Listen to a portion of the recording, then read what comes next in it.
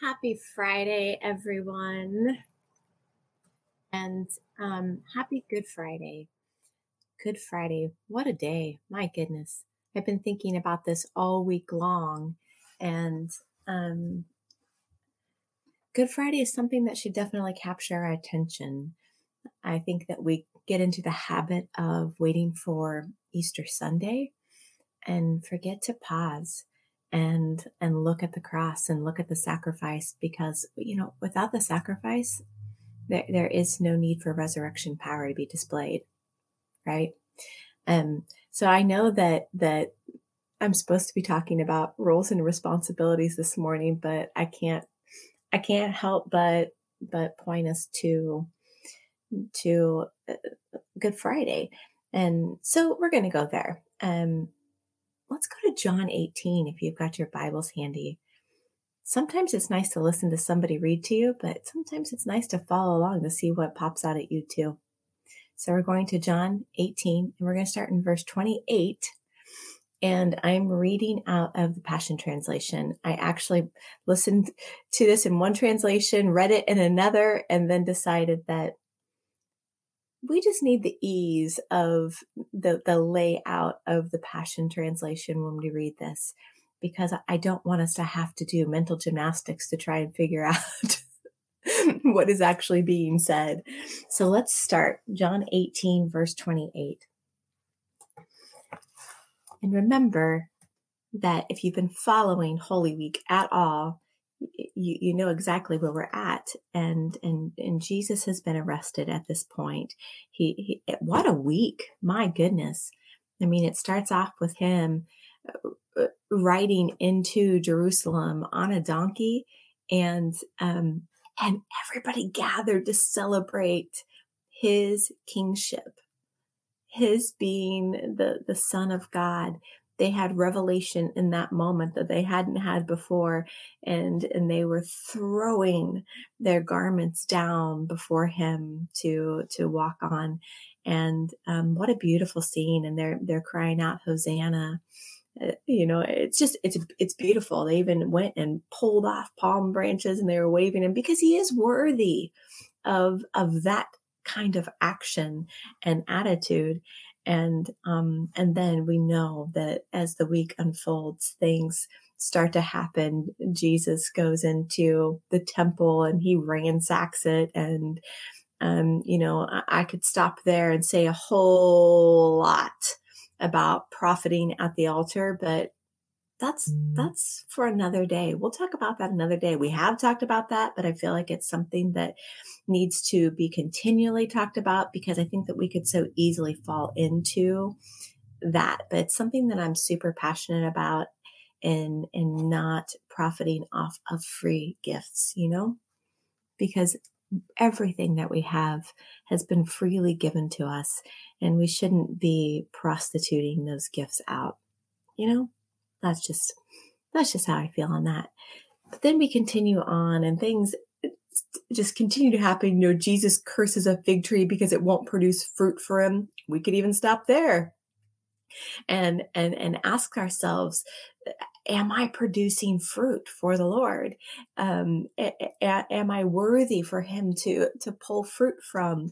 Have I been found as someone who carries character? And we know that that's why that fig tree was cursed, because it wouldn't produce for him. And then you have the Last Supper. Oh my goodness gracious. What a deal. Jesus gathers the boys together for a meal and he washes their feet. And that is just an absolute stunning scene in and of itself. But then it's beyond that Jesus takes them into the garden and he wants to go away and he wants to be with the Father. And if you think about this moment, Jesus snuck away all the time to be with the Father, but this is his last moment as humanity, to sneak away and be with the Father. From his flesh to the throne, he's capturing one last moment between him and Father God. And it's an intense moment. And we know that a few different times he comes to the disciples. He's like, why are you sleeping? I just ask that you stay awake with me and that you pray. And they're incapable. They just keep falling asleep. But Jesus is taking full advantage of this last moment. And we know that he even gets to the point where he's sweating, like his body is under such stress, because taking the weight of the world's sin on yourself would be intense. You and I can't even carry our own sin properly. And here we have Jesus taking on the weight of all sin, right? And there's a couple different ways that we could look at this part of the story, where we could say that Jesus was trying to escape the responsibility. Hey, look at that. I told Vince I could weave roles and responsibilities into Good Friday. and I did it. I have accomplished much. Because to him, it was a responsibility to pay the price. And so we could look at that, here he is, his body is stressed beyond belief. And he's saying, Father, if this cup can pass for me, make it so. And so we could think of this as Jesus attempting to escape the responsibility, or we could look at this in a completely different way and say that Jesus could feel death coming near him, and he knew it wasn't time. And he's asking, Father, it's not time to drink this cup. And we know that God sent angels to strengthen him. And I truly believe that Jesus wasn't trying to get out of something, that he was asking for strength to escape death at that moment, because it wasn't yet time. And it reminds me of the first miracle that Jesus performed at the wedding of Cana. And his mom's like, we're out of wine. And he's like, woman, why do you come with me? Come at me. This isn't my responsibility. You see, I could do this all day long. And she's like, here's the pots and the waters in there, do something, and she just walks away and leaves this expectancy on Jesus, and leave it up to a mom to throw her kid into their destiny, right? That's amazing. And he does it. We know that he does it, but he does tell her, first of all, it's not yet time. And we see the same thing taking place there in the garden, where he's like, Father, it's not yet time for me to die. And so the ultimate goal is he wants to make it all the way to be able to make that profound declaration of it is finished. Okay. Now we've done some groundwork and we can jump into John 18. But first I have to say, good morning, Nora. It's good to see you. And I also think that John said, hello, love. Good morning, honey. All right. So John 18, verse 28, before dawn, they took Jesus from his trial before Caiaphas to the Roman governor's palace. Now the Jews refused to go into the Roman governor's residence to avoid ceremonial defilement before eating the Passover meal. This is hilarious. It's just funny to me, the things that they wanted to cling to, and then the things that they gave up. So they don't want to defile themselves by going into, this place of residence. So Pilate came outside where they waited and asked them pointedly, tell me, what exactly is the accusation that you bring against this man? What has he done?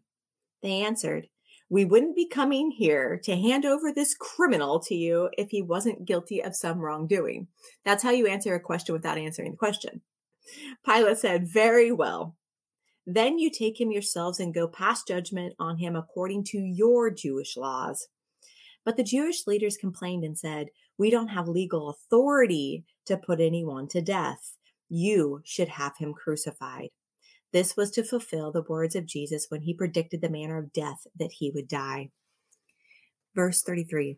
Upon hearing this, Pilate went back inside his palace and summoned Jesus. Looking him over, Pilate asked him, are you really the king of the Jews? Jesus replied, are you asking because you really want to know? Or are you only asking this because others have said this about me? Pilate responded, only a Jew would care about this. Do I look like a Jew? It's your own people and your religious leaders that have handed you over to me. So tell me, Jesus, what have you done wrong? Jesus looked at Pilate and said, the royal power of my kingdom realm doesn't come from this world. If it did, then my followers would be fighting to the end to defend me from the Jewish leaders. My kingdom realm authority is not from this realm. Oh my goodness. Then Pilate responded, oh, so then you are a king.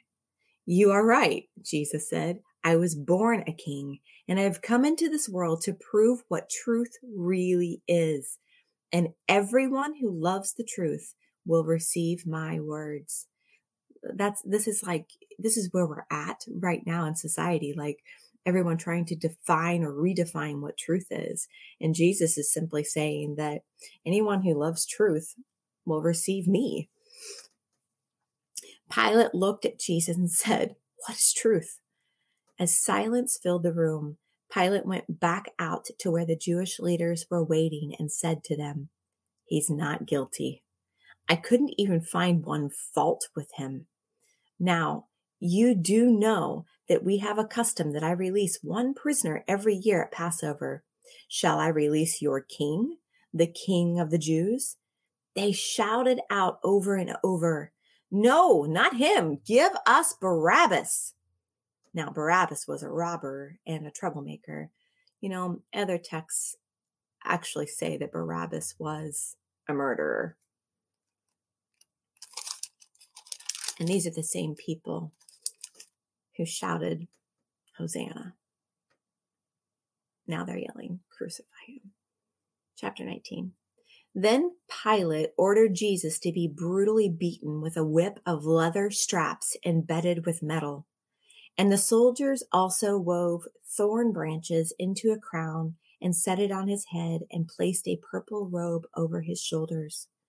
Then one by one, they came in front of him to mock him by saying, Hail to the King of the Jews. And one after the other, they repeatedly punched him in the face.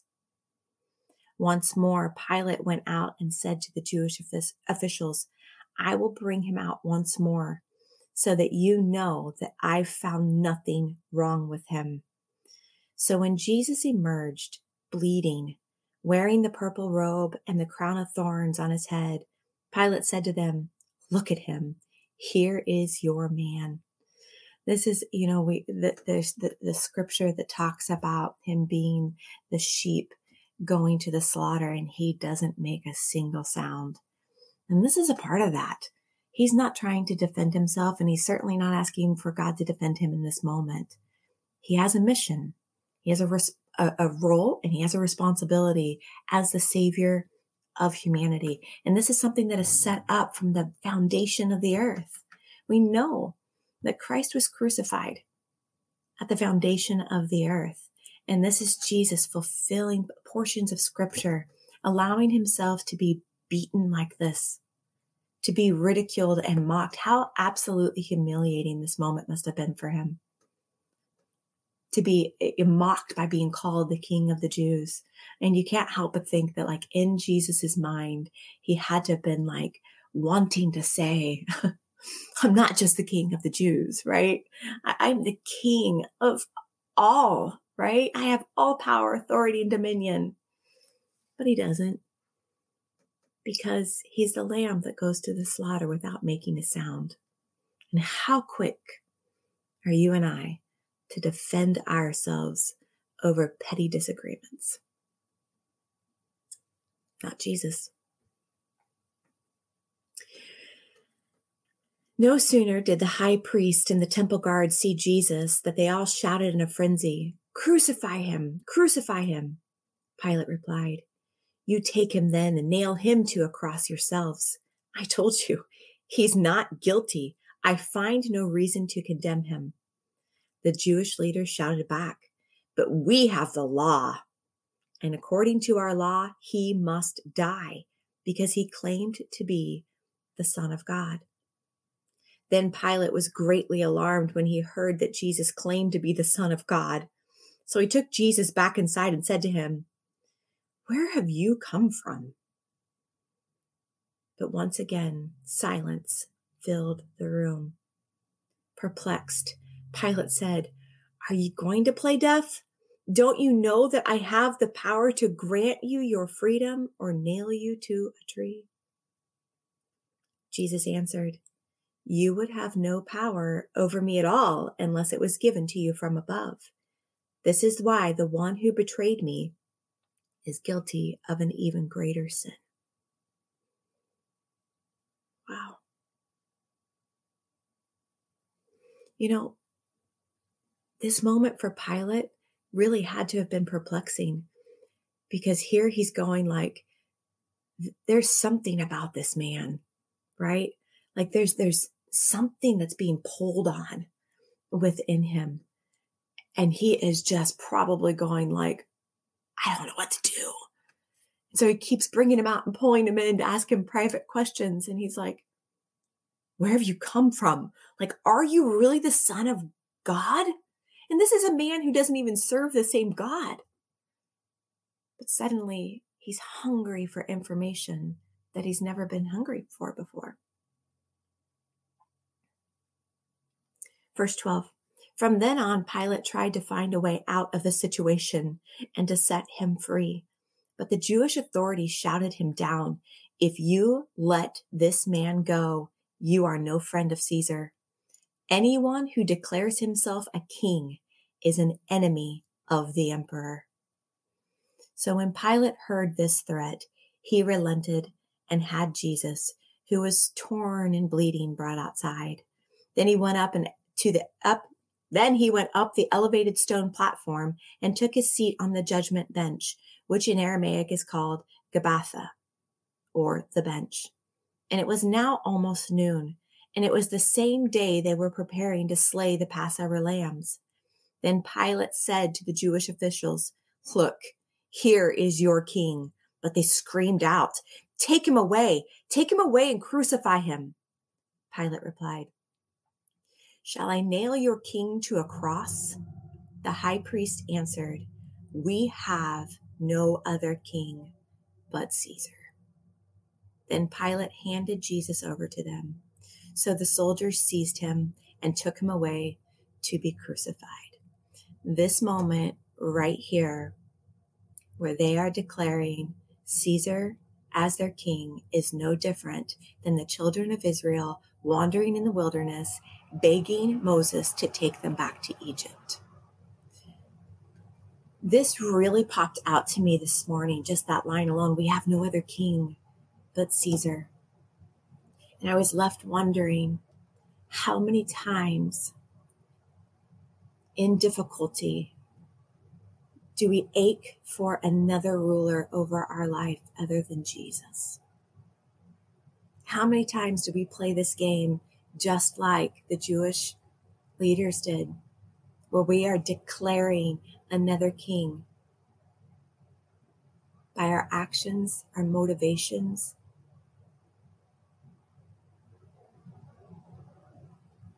These are the very people who claim to serve God and God alone. And when convenient, they bow down to another king, to another power altogether.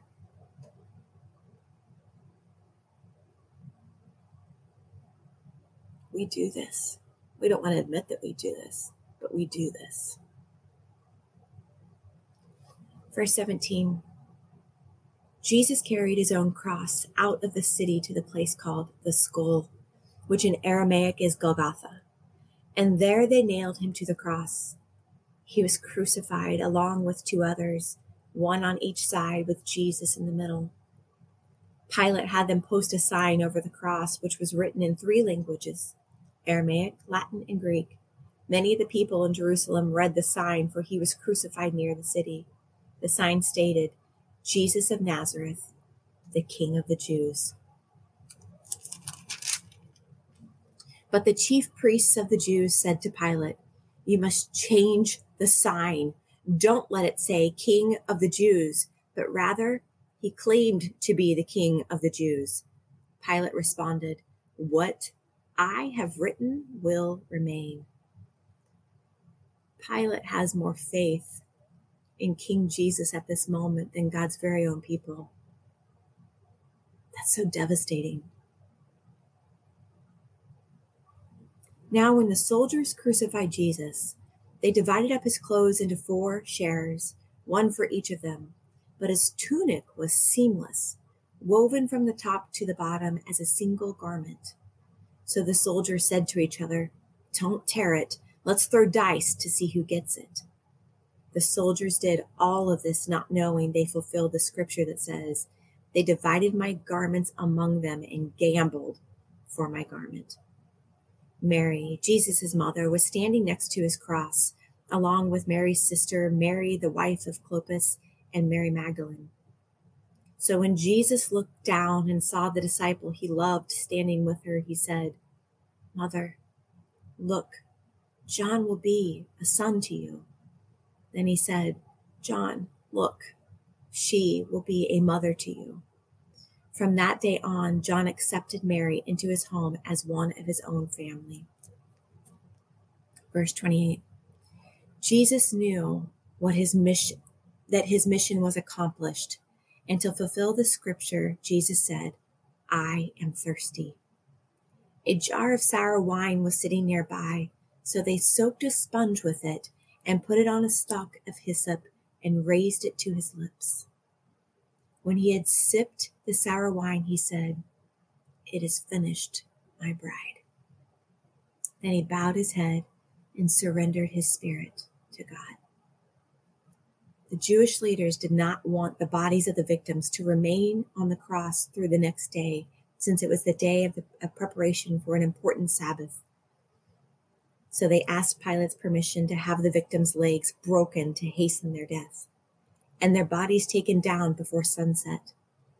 So the soldiers broke the legs of the 2 men who were nailed there. But when they came to Jesus, they realized that he had already died. So they decided not to break his legs. But one of the soldiers took a spear and pierced Jesus' side, and blood and water gushed out. I, John, do testify to the certainty of what took place, and I write the truth so that you might also believe. For all these things happened to fulfill the prophecies of the scripture. One of the things that John's gospel doesn't include is Jesus' words, Father, forgive them, for they know not what they do.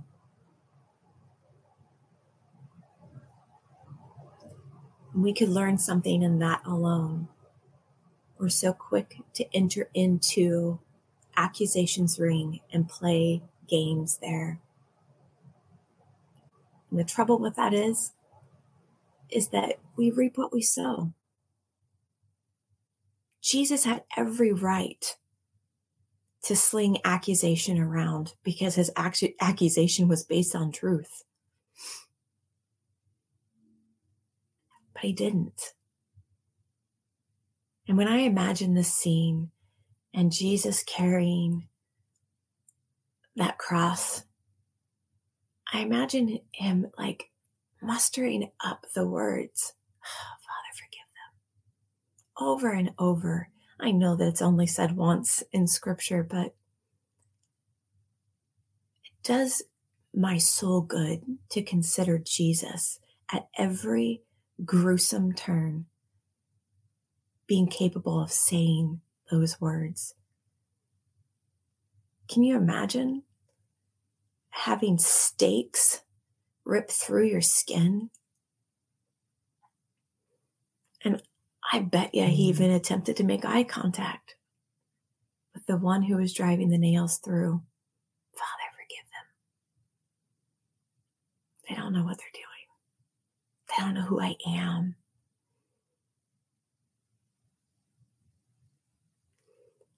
And what I love most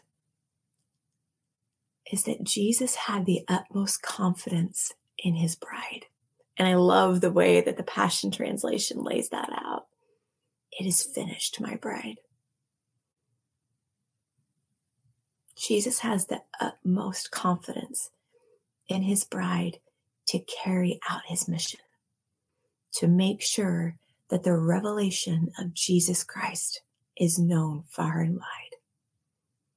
But we've done a disservice to Jesus' sacrifice because we play with things like accusation. We've got so much infighting going on. And I'm not talking about just within the church. I'm talking about within humanity alone. We find every reason to disagree when we know full well that Jesus has declared himself as the truth. And as the truth, he will be received. And I think we lose sight of the fact that Jesus even called himself the desire of the nations. And as the church, we stand opposed to that name by saying, the world's going to hell in a handbasket. When are we going to rise up as the gates and release truth from them and declare Jesus Christ and him crucified with boldness, with great courage, audacity, and most of all, love? We could learn a lot from this story. And every time it feels like someone is driving a stake into your soul, into your character, oh, Father, forgive them. They don't know what they're doing. They haven't seen you, right? Do you know that we actually have the responsibility of the ministry of reconciliation? What we forgive here is forgiven, period. What you and I, the forgiveness that you and I distribute is forgiven.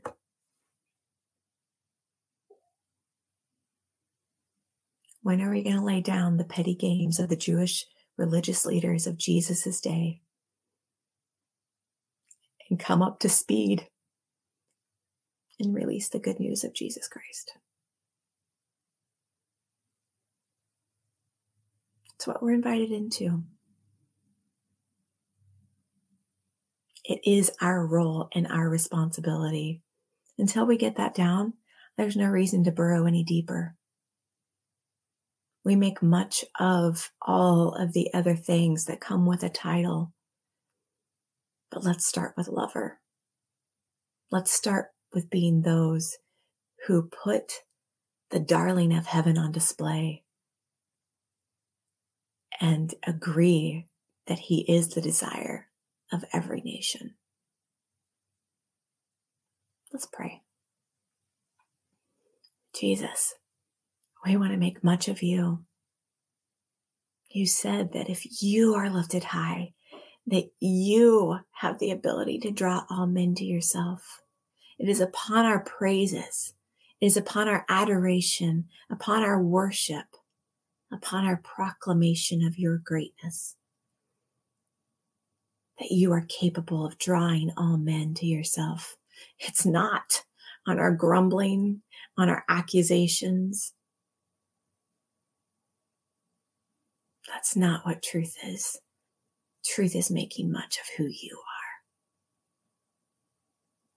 That you are the Lamb of God, and you are worthy. Holy Spirit, I'm asking for myself and for my friends today that the cross would be on our mind.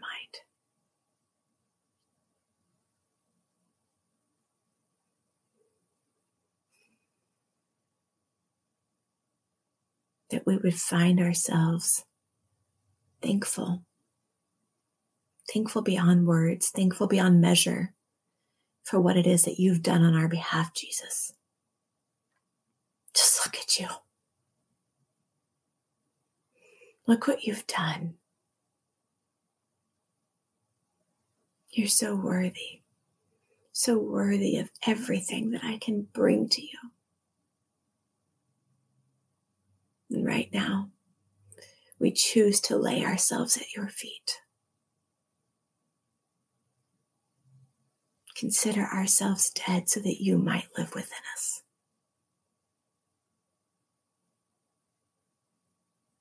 We just want to sit here and adore you,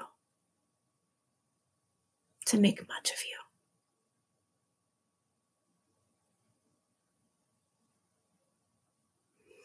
Jesus, break our hearts for what breaks yours.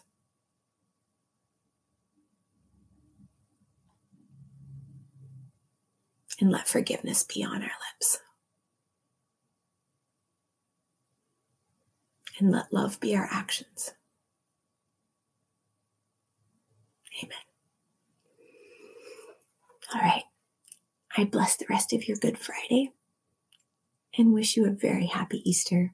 We'll talk soon.